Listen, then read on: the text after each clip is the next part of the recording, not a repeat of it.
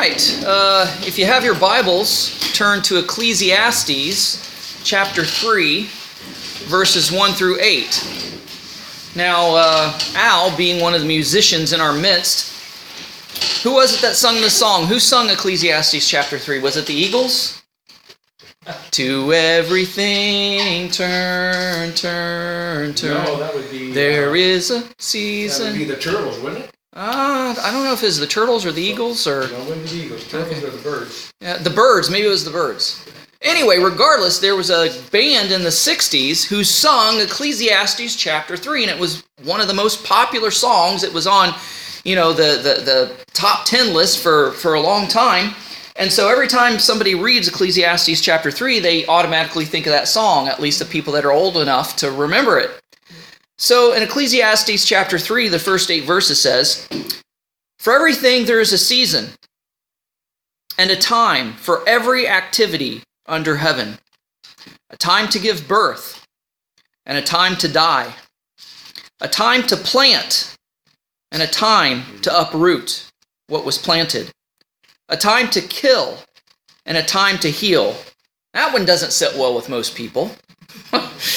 "A time to tear down and a time to build up, a time to weep and a time to laugh, a time to mourn and a time to dance, a time to scatter stones and a time to gather stones, a time to embrace and a time to refrain from embracing, a time to seek and a time to lose, a time to keep and a time to discard, a time to tear apart and a time to mend, a time to be silent and a time to speak, a time to love and a time to hate, a time for war and a time for peace." So these are just diametrically opposed opposite concepts. Usually one's considered positive, the other's considered negative, but there's a time for everything.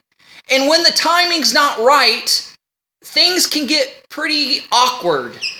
Like, I remember when I misread the label on a NyQuil bottle. And I've never been drunk before, but the closest thing that I've got to getting drunk was taking too much NyQuil. And I was watching a movie, and I found myself laughing in the parts I shouldn't be laughing at, and being sad in the parts I shouldn't be sad at. It was like a delayed reaction or something, so the timing was all off. And sometimes when you're watching streaming technology, like we have a Roku box, and we'll watch, the Roku channel or Tubi or whatever, and sometimes you have to reset the Roku because it'll be like one of these old Chinese films where there's English dubbing, and the lips are moving, and there's no sound.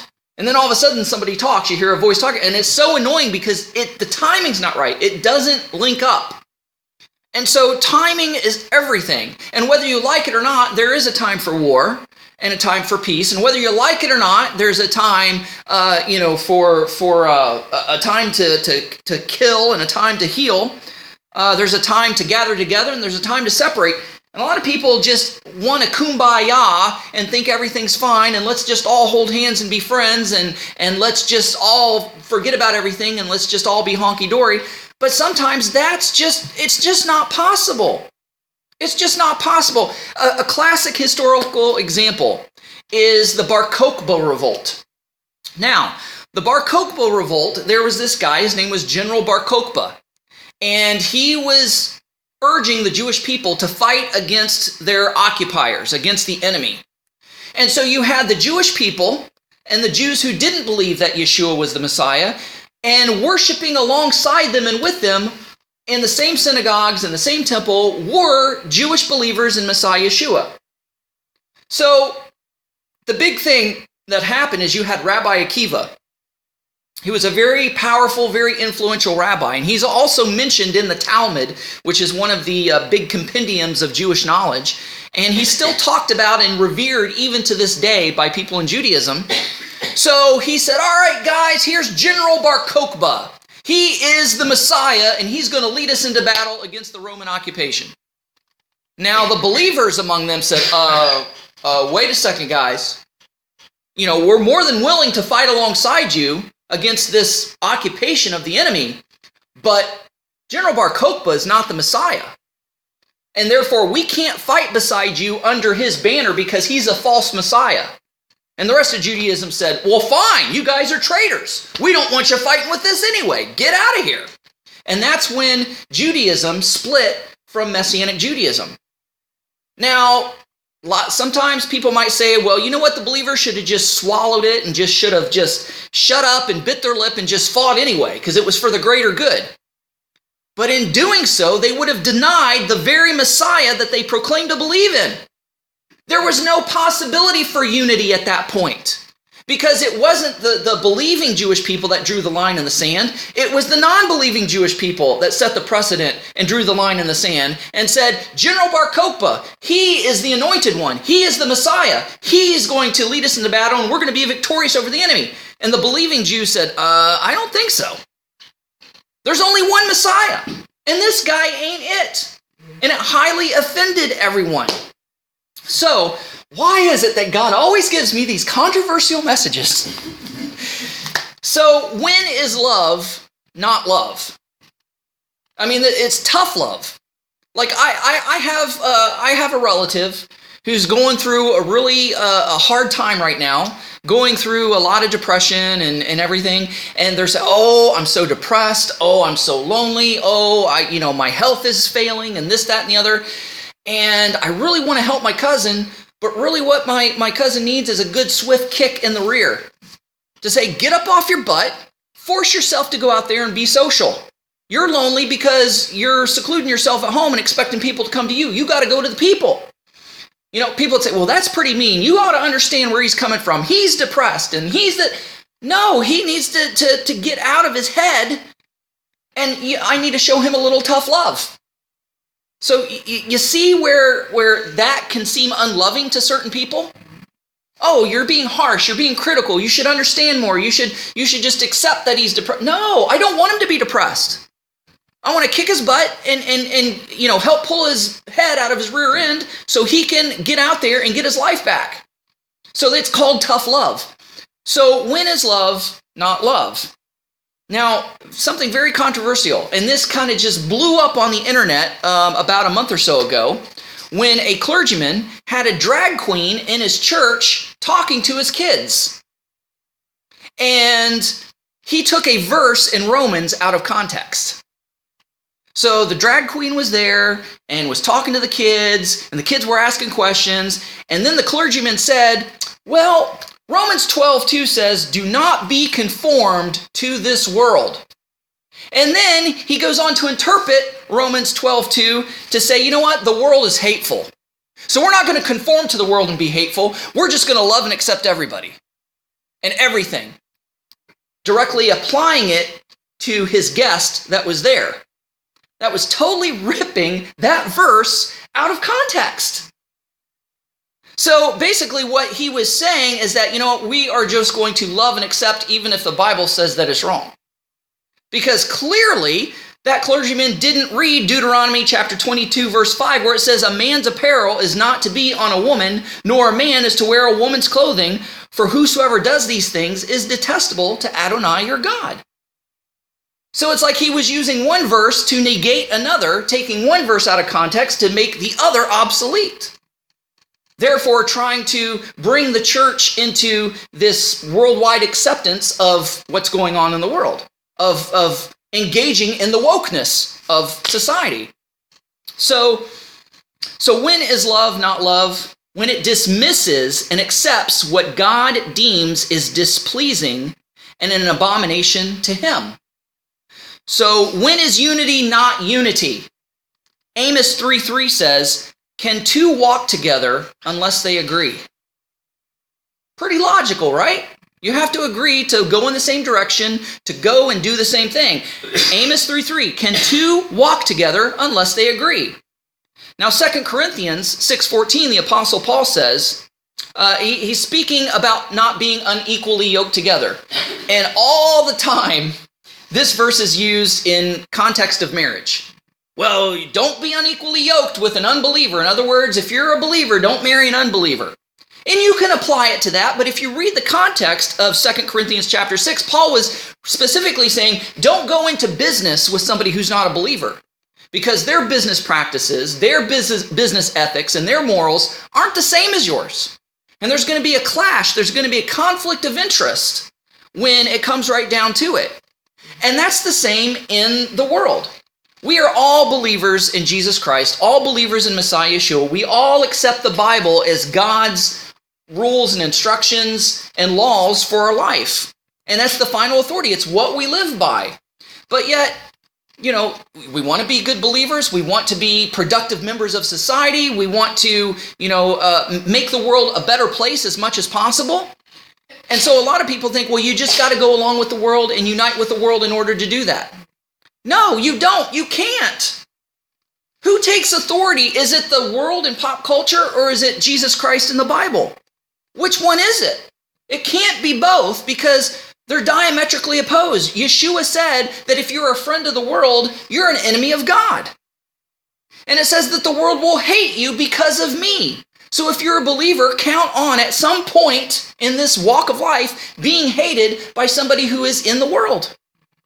And the scripture continues to tell us and to teach us to be in the world, but not to be of the world. Do not be conformed to this world, but be transformed by the renewing of your mind. And we know that happens through the Holy Spirit and through the Word of God. So we can't be unequally yoked. So now, this is what I've been hearing over the past year. I've heard it from the staunch conservatives on the right, and I've heard it from the bleeding heart liberals on the left. We need to have unity. We need to put all this behind us over the past couple of years, and we need to be unified. We need just to forget about it and love each other. Sounds good. I want to do that if possible. It sounds good, but is it really plausible? Is it plausible or is it possible? Now, I'll tell you one thing. With the events of the past few years, I can't fellowship with other believers or other congregations who decide to bow to Caesar before they bow to Christ. That's where I've had to draw my line. And in the past couple years, we've seen a lot of ministries, a lot of churches show their true colors. They're more afraid of man than they are of God. They're wanting to please the world more than they are wanting to please God. They end up bowing to Caesar before they bow to Christ. You can't have your cake and eat it too. You can't have it both ways. The scriptures also say, Yeshua said himself, you can't serve two masters. Either you're going to love the one and hate the other. You can't serve God and money. You can't serve two different masters. One's got to be control over your life. So there's a call that we should put these recent events behind us and unite and maintain fellowship. And like I said, that sounds good on the surface, but there's some things that are worth breaking fellowship over. And I think bowing to another God is one of them. Bowing to another authority, but Jesus Christ is definitely one of those things. Now, there's a lot of issues that we're going to disagree on, but it's not deal breakers, right? So we've got issues such as eschatology, end times. Some of us are pre-tribulation, some are post-tribulation, some are premillennial, some are amillennial, some are Calvinist, and some are Arminianist, but these aren't deal breakers. We can agree to disagree agreeably on those things. It's not a big deal. It's minor issues. And, we just have a different way of looking at the same thing. So, I'm not talking about that stuff. But what I'm talking about is, for instance, you have denominations that are splitting because of their appointment of LGBTQ plus clergy and deeming such a lifestyle no longer in the category of sin. They're actually changing the interpretation of the plain word of God in order to fit their narrative. So you have, like, for instance, the Presbyterian denomination. And recently the Methodist, I think it was, that there is actually a split because of that decision to ordain LGBTQ plus clergy. Some of them are saying, yeah, we're totally fine with it. And others saying, sorry, we don't agree. That's not the way we see or read the word of God. That's not what God's word says. So they ended up splitting, and now there's two denominations under the same name. One's for, one's against, right? But is that something that's worth breaking fellowship over? I think so, because the Word of God is abundantly, absolutely, plainly clear on issues like that. Now, that's not to say that the people who are against has a right or permission to hate on the people that are for. That's not the way it works. If I disagree with somebody and I think they're dead wrong on an issue, it doesn't give me the right to harass them, to make fun of them, to belittle them, to talk them down, to drag their name through the mud, to demonize them, to call them names or whatever. Because ultimately, I'm still supposed to love them even though I disagree with them. And Yeshua gave us the perfect example of that when he was dying on the cross. And he said about the very people who put him there, "Father, forgive them, for they know not what they do." And so the way we bring people into the kingdom is not dismiss their sin, not overlook their sin, act like it doesn't exist, but we're to love them into the kingdom. How was the woman at the well brought into the kingdom? I mean, Jesus broke so many cultural protocols over this issue. They were in Samaria, for goodness sake. Jews did not go to Samaria. Samaritans were half-breeds. They acted like they were Jews, but they weren't real Jews. They didn't even accept all of the Bible. They just accept the first 5 books of Moses. That's it. They didn't believe in the prophets or anything like that. And, they believe worshiping on this mountain's correct, and they think that we who worship in Jerusalem's wrong. So basically, Samaria was in a place to where it was easy. If you wanted to get from point A to point B, you could go right through Samaria. But no, the Jews would rather take the long way around in order to get where they're going so they could just totally bypass Samaria. And Jesus says, no, we're not going to do that. That's not going to happen. We're going to go to Samaria. Well, are you sure, Lord? Yeah, I'm sure. And even at one point, there was another occasion, a totally different occasion with Samaritans, where the Samaritans were not accepting Jesus, where they were basically speaking against him. And his disciples, the brothers, James and John, says, well, Lord, do you want us to call down fire upon these guys and burn them up? Jesus is like, wait, what? What? You don't even know what spirit you're of. Just because they're speaking against me, you want to call down fire? I mean, these are, I love them. My Father created these people. You're just mad at them because they don't agree with you or don't believe the way you do. So back to the woman at the well. First of all, a Jewish man is not supposed to be by himself with the opposite sex that's not his daughter or mother or wife or close relative. So he's there at the well, and then this strange woman, not just that she's a strange woman, but she is a hussy strange woman. She has been married multiple times and lived with guys multiple times, and she's not even married, and the guy she's living with is not even her husband at the moment.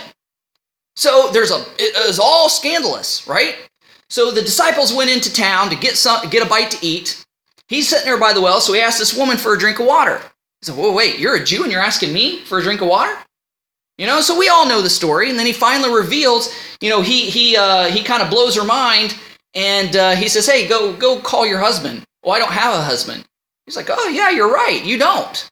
You've had so many husbands, and the guy you're living with is not even your husband. He's like, oh, my goodness, you must be a prophet. Right? And then he finally reveals that he is the Messiah. So what happens when he reaches out to this woman that is not only religiously ostracized, but she is socially ostracized? Because she wasn't coming early in the morning or late in the evening when the rest of the women were coming to get water in the coolest part of the day. She was coming at high noon, the hottest part of the day, by herself because all the other women wouldn't have anything to do with her because she was such a hussy. So not only was he with a woman, he was with a woman of ill repute. And he didn't say, my goodness, I can't believe what an adulterer you are. You are such a fornicator. You're going to split hell wide open. You better receive me pretty quick, missy. No, he loved her, and as a result, she became the first evangelist of that area of Samaria. And she brought a lot of people to Yeshua because Yeshua reached out to her in love. So, with the people that we don't agree with, the people that we must break fellowship with, the people that we cannot unite with, it doesn't mean that we hate them or demonize them or talk bad about them. We love them, and hopefully, God will show us a way that we can open their eyes to where they can see the error of their ways. And if not, then so be it. But we can't fellowship, because what fellowship has light with darkness, the scripture says? How can I fellowship with believers or a congregation that if I go and the whole world goes upside down crazy again, they're going to say, "Oh, we're going to do whatever we're told. We're scared." And it's like, sorry, I can't play that game. I'm sorry. I love you, but I can't. We don't have common ground. We still have Jesus as our Savior, but we have something that we have to break fellowship over. And I know this is highly controversial because everybody wants me to say, "Oh, let's just unite and get along and love and forgive each other."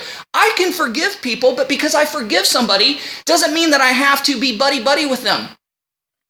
I've forgiven people who have abused me in my past, but that doesn't mean I send them a friend request on Facebook and say, "Hey, let's go out for coffee," because I know they're just going to do it again. Because they have not received the forgiveness of the Lord. They haven't changed their ways. Jacob, perfect example. He was scared out of his pants when, he's leaving Laban. He's on the run from Laban. And then all of a sudden, he gets a word saying, "Hey, we just saw your brother Esau. He's coming with 400 men. Oh, crap." So he splits his family up because he thinks that Esau's going to come and wipe them all out. Because after all, Esau was supposed to get the blessing. Esau was supposed to get the birthright, but Esau sold his birthright, and he was never supposed to get the blessing in the first place because God already prophesied that the older would serve the younger. So Jacob comes in all humility, sends Esau all these gifts to kind of pacify him. So it looks like there's a good family reunion. Esau's like, "Well, what's all these droves of animals that I've seen?" "Oh, they're yours, Esau, from your servant Jacob. I want to find favor in your eyes." "Oh, no, brother, don't worry about it. I've got plenty." No, I insist. If I have found favor in your eyes, keep them." Okay, fine, I'll keep them. Right? So they hug, and they cry on each other's neck for a while. And then Esau says, "Hey, why don't you come back to Seir with me?" Does Jacob go? No, he goes in the opposite direction to Sukkot. Why? Because he fully didn't trust that Esau was sincere. Esau hadn't proven himself. It might have been a good family reunion, maybe patched up a few things, but he ultimately didn't trust Esau because Esau says, "Well, why don't I leave a couple men with you?" No, let me go at my own pace. So something was fishy going on. He forgave Esau, but he wasn't friends with him again. He didn't let him back into his life because he knew that Esau was toxic. He knew that Esau was going to, kind of stab him in the back eventually. And so he went in the total opposite direction. So he still loved Esau. He forgave Esau, but he said, "I can't be unified with Esau. I can't have a relationship with Esau." So that's kind of the same thing with us. So not only that, but let's talk about what happened this past November 12th, where you had the major leaders of the leftist side of religion. You had the leftist Jews, the leftist Muslims, the leftist Christians, and the leftist Hindus and Buddhists and everybody else. And they went to the fake false Mount Sinai because Sinai is not in the Sinai Peninsula. Paul said Sinai is in Arabia. So they didn't even go to the right Sinai. But they said, "You know what, we're going to totally rewrite the Ten Commandments." And I actually read them, and I thought they would be a little bit more ominous and threatening. They're so flippin' vague. They're nothing but like it's something you'd get out of a fortune cookie. So I'm not really scared about what they did. And then they symbolically took the 10 Commandments of God and broke them and said, "Now we have these new 10 Commandments." Can I be unified with them just because they're Muslims, Christians, and Jews all getting along? No, because they're totally disregarding the Word of God, thinking they can rewrite the Scriptures themselves. I'm not going to follow along with some earth-worshiping, Gaia-worshiping, environmentally friendly 10 Commandments. Not going to happen. So I can't be unified with them. Can I be unified with the World Economic Forum? Can I be unified with the UN? Can I be unified with all these government agencies that say that they want to take everything away from us and we're going to be happy as a result? No! Somebody who wants to take away my religious and civil liberties and freedoms, I cannot be united with just to get along with the whole world. Doesn't mean I want to make war with the world or fight with the world either. Just let me live my life and leave me alone. Let me just be me, right?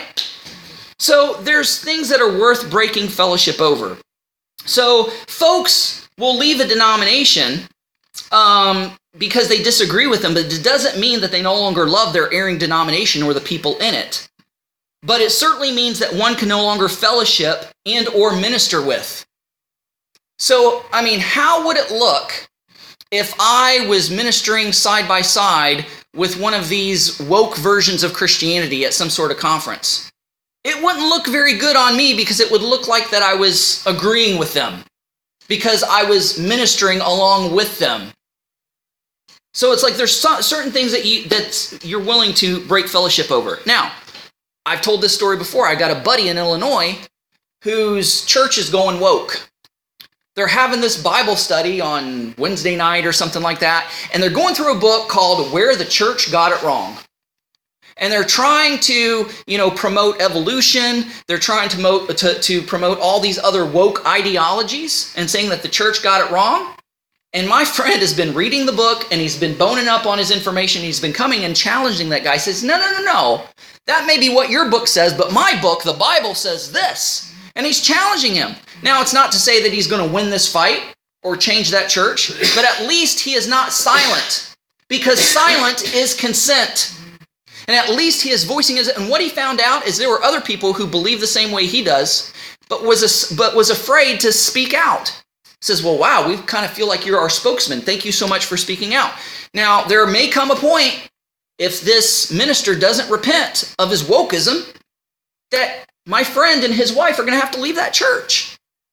Doesn't mean that he hates that minister or hates that church or the people in it, but they can no longer fellowship because they are unequally yoked. There's irreconcilable differences. You know how some people get divorced and the reason for it is irreconcilable differences? Well, sometimes you have to divorce yourself from a ministry or a church or a denomination because there's some irreconcilable differences. There's a lot of people leaving the Southern Baptist Convention because they too are beginning to accept the LGBTQ movement and the ordination of such groups in their denomination, which they can't do. So, people are starting to leave. So there's certain things that are worth breaking fellowship over. So, we can kind of say the same things with us Protestants who do not accept Mormons or Jehovah's Witnesses. Can I go to a Jehovah's Witness church? No, because they don't believe the same thing on the cardinal doctrines that I do. They believe that, I think they're the ones who believe that Jesus is the Archangel Michael. And the Mormons, they believe that Jesus and Satan are brothers. I can't go to their church or fellowship with them even though they claim the moniker Christian. Just because they're Christian doesn't mean they're Christian because they don't follow the cardinal doctrines and rules of the faith. Now, I love them, but I'm not going to wish them well when they go out knocking on doors and handing out their tracts or literature. I'm not going to accept their literature. I'm not going to accept them in my house to talk to me about their faith. And I'm not going to minister alongside them in some sort of, ecumenical convention. But it doesn't mean that I hate them or I'm going to talk bad or nasty about them. I love them, and hopefully through the scriptures we'll be able to show them that their doctrine is wrong. Because they are considered cults. Because they don't follow the cardinal, non-negotiable beliefs of the Christian faith. So what I'm talking about would be no different than us not fellowshipping with Jehovah's Witnesses or Mormons. We can certainly love folks like that, but we can't fellowship or engage ministerially with them in their endeavors. And so I want to read another passage from 2 John chapter 1. That's 1 John. Here we go. 2 John chapter 1, starting at verse 7. For many deceivers have gone out into the world, those who do not acknowledge Yeshua as Messiah coming in human flesh. So there was a movement way back in the day called Gnosticism. They believed that everything physical and material was evil. And therefore they didn't believe that Jesus came in a real bona fide human body. It was just an illusion. Well, if that's the case, then how can some illusion physically die for our sins and redeem us? So it's a movement back then. So it says, those who do not acknowledge Yeshua, Jesus, as the Messiah coming in human flesh, this one is a deceiver and is an anti-Messiah, is an antichrist. Watch yourself so you do not lose what you have worked for, but receive a full reward. Anyone who goes too far and does not remain in Messiah's teaching does not have God. Anyone who remains in this teaching has both the Father and the Son. If anyone comes to you and does not bring this teaching, do not welcome him in your home. So that's why I said I don't allow Jehovah's Witnesses who come to my door or Mormons who come to my door to come into my home. The Bible tells me not to. Not because I want to be inhospitable. I don't want to give them a platform. I don't even want to give them false hope that I might sort of kind of consider what they're saying. So it says, if anyone comes to you and does not bring this teaching, do not welcome him into your home or give him a greeting. In other words, hey, best of luck to you, or I wish you well. Not that we want to wish bad on them, but we don't want them to have success in their endeavors because they're teaching falsehood. They're teaching anti-biblical doctrine. For the one greeting him shares in his evil deed. So it's like, it's a platitude, but you're still kind of agreeing. And then in verses, let's see. Okay, yep, all right, there we go. Read that. Let me give you another example from history. And let's relate this to what has happened over the past couple years. I'm being careful of what I say because I'm going to be uploading this and I don't want this to be taken down or what have you. But all my people listening, I know you're smart. I know you guys know what I'm talking about. And I'm not trying to beat a dead dog here, but we do have people that are saying we need to forgive each other. We need to forgive each other. We need to have unity and we need to forget the past and put it all behind us. How can I put the past behind me when if the past comes to repeat itself, they're going to do the exact same thing again? Because a few years ago, because of my personal stance and decision on religious and civil freedom and the personal autonomy of my body, I was demonized. I was not welcome. And that's not right. Now, to me, if somebody else wants to make a decision to put something in their body or to wear something on their face, I don't care. It's not going to bother me any. I'm still going to love them. I may disagree with them, but I would like the same kind of respect in return. So here's a historical example. After the Civil War, we all know what the Civil War was about. I mean, it was about a lot of things, but we mostly remember the Civil War was the fight against slavery. So we know that the Bible is against the type of slavery that was going on during that time, where other human beings of other ethnicities from other parts of the world were considered subhuman, less human, not even human. And we were able to treat them as we would a workhorse or a donkey or whatever. And that was wrong. And I mean, I know people have a big conundrum about this because the Bible talks about slavery, but the slavery back then in the Bible was not the same kind of slavery we're talking about today. Because the slavery was more indentured servitude. And they were treating them like hired hands, like a part of the family. They were not treating them with whips and, beating them and treating them like subhuman and depriving them of food, clothing, and shelter and whatnot. And I mean, the Bible was totally revolutionary in this realm of slavery. It was the only faith and the only document of scripture, religious scripture, that said, you know what? If you let a slave go, you got to give him a departing package. You got to give him a severance package. Give him something that he can start a life on. So it gave slaves rights. It gave women rights. Do you know if a slave master got mad at his slave and decked him and knocked out his tooth, he automatically had to let his servant go because he knocked his tooth out? That was just a way to get people who own slaves to say, hey, treat them like human beings. Treat them like you would a hired hand. Treat them like you would a part of the family.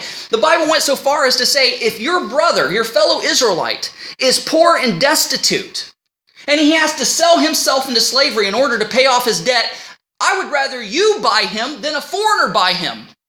because you're going to treat him like a brother, whereas if he's bought by some kind of pagan, he would be treated as a subhuman. So we can basically all say that the slavery that was going on during the time of the Civil War, the Bible was against. The Bible spoke against it, taught against it. So we know that there were people during the Civil War who owned slaves, who agreed with slavery, who called themselves Christians, who went to churches, and they were slave owners. We also know that these are the ones who didn't think that they were fully human or even redeemable or even able to be saved. They were the ones that beat them and whipped them and treated them harshly, subhuman. So after the Civil War, the body of Christ was divided and the church was in shambles over the issue of slavery. However, the clergy and believers and churches who stood against, preached against, and even went to war over slavery did not, after the war, reconcile or fellowship with churches or believers who continued to condone slavery and failed to see other ethnicities as less human. This was an issue worth breaking fellowship over. They didn't say after the Civil War, well, let's just put this whole Civil War behind us. And I know you still agree with slavery. Hey, I know you even own slaves, even though you're not supposed to. But you know what? That's okay. We're brothers and sisters in Christ. We're just going to forgive and forget, and we're just going to be all one big happy family and just sing around the campfire, kumbaya. No, that would make the whole war a farce. That would make the whole reason they fought for the slaves' freedom, it would be a slap in the face to that. They said, look, we love you, and we totally disagree with you, but because if you think that these people are not even human, because you think it's okay to own another human being, because you think it's okay to whip and beat them, you may call yourself a Christian, and you may go to a church, but we can't go to your church, and we can't fellowship with you. We can't minister with you, because what you believe and what you practice is anti-biblical. It is wrong. So are you seeing the parallels between today, what happened over the past couple of years, and what happened during the Civil War? To me, it's one and the same. Just because I didn't do a certain thing in the past couple of years, it was as if I was a different ethnicity that people rejected, because I wasn't allowed to go to certain places. I wasn't allowed to tend certain things. You see what I'm saying? So, eventually, either the slave-favorable Christians and churches either did one of two things. Either they repented and they were brought back into fellowship with the Christian churches in existence at that time, or they remained in their error and they eventually died out. And they just no longer existed. So that's one of the two things that are going to happen, is that either people are going to wake up and they're going to repent, and we're going to be able to fellowship with certain churches and certain people again, or they're going to continue to bow to Caesar, continue to bow to the state, and eventually, when the Antichrist comes, when the one world government comes, they're going to be one of these woke churches that are part of the beast system because they decided to bow to Caesar instead of Christ. You see how serious this issue is, and if we compromise on it. Now, I'm sure I'm probably going to get a lot of criticism over this message by certain people who listen to it. And I'm not going to apologize for it, because this is a make or break issue. Because if I begin to accept and fellowship with believers in churches who are on the other side of the issue in the past couple years, those are the ones that are bowing to Caesar. Those are the ones that when the pressure and the screws are put to them, they will do whatever it takes to keep the doors open and even compromise their faith. They say they won't, but they've already proven they will. Because everything we've experienced up to this point is a dry run for the mark of the beast. It's a dry run for a new world order. It's a dry run for the Antichrist. And if you can't stand firm here and now, you will not stand firm when the real deal comes. Because you've already been compromised, you haven't done your homework, and you're already bowing to Caesar because you fear man more than you fear God. And again, I want to emphasize, we still need to love these people, but I'm not going to go out on visitation with them. We still need to love these people, but I'm not going to go to one of their churches. We still need to love these people, but I'm not going to go minister beside them. Because this is, to me, it's an issue that's worthy of breaking ministerial fellowship with. I'll still go out to maybe for a coffee with them. I still may, hang out with them or go to their house or whatever. But when it comes to religious things, there's no common ground here. And it's sad that we've come to this point. But what the Lord brought to my mind is this is no different than what happened during the Civil War. And after the Civil War, not everybody made peace and everything was nice. These Christians and these churches that still condone slavery, they were left out of the major body of Christ. And either they saw the error of their ways, repented, and was brought back in, or they just ended up dying out as dinosaurs because the majority of the people at that time started following what the scripture says regarding slavery. So I hope that makes sense to you. But it's a pertinent issue because I don't know about you, but I've heard a lot of people saying we need to forgive and forget, we need to have unity. Sounds beautiful, sounds nice on the surface, but what did we read in Ecclesiastes? There is a time for that. And this is not one of those times for that because I do not want to compromise. I'm going to bow to Christ before I bow to anybody else or anything else. And it doesn't mean that I'm a jerk. It doesn't mean that I don't love the other person. It doesn't mean that I'm going to treat them bad, but it's like, sorry, I just can't agree with you on this issue. So we're going to have, there's healing that needs to take place. Yes, there's issues that need to be dealt with. But the other party has to be willing to talk about it instead of being so staunch and so unforgiving and so on the issue. All right, let's pray. Oh, afterwards. Okay. We'll pray. Heavenly Father, this is a very scary time to be living in. And it's very unpopular to stand up for what's right and to stand up for the truth. To stand up for our civil liberties and our religious rights and religious liberties. And Lord, I know it's unpopular. I know that the majority of the world wants to be woke. But Lord, I woke up. I woke up when I was 6 years old. When I knew that if I would die that night, I would die and split hell wide open. I woke up at the age of 6, knowing that I needed to accept Yeshua the Messiah as my Lord and Savior, or hell would be my eternal home. That's when I woke up. And I don't need to be any more woke than I am right now, because it's the Word of God that enlightens me, not man's philosophy, not pop culture, not what this politician says, not what this religious guru says, not what this celebrity says. And I don't care what the world deems as okay. I don't care what the world deems as right. My final authority on every issue of life is found in the Scriptures, found in the Word of God. And if it doesn't line up with the Word of God, I can't agree with it. I can't go along with it.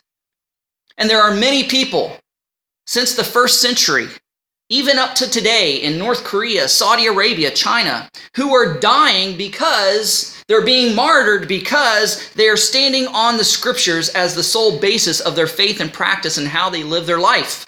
And they will not bend, they will not back down, they will not recant, they will not relent. Because, Lord, you are my King. You are my Lord and Savior. And your kingdom is not of this world. My citizenship is not of this world. I'm just an alien and a stranger walking around on this planet until you come and take me home, till you come and redeem it and set your kingdom up here on earth. And that's what I'm looking forward to.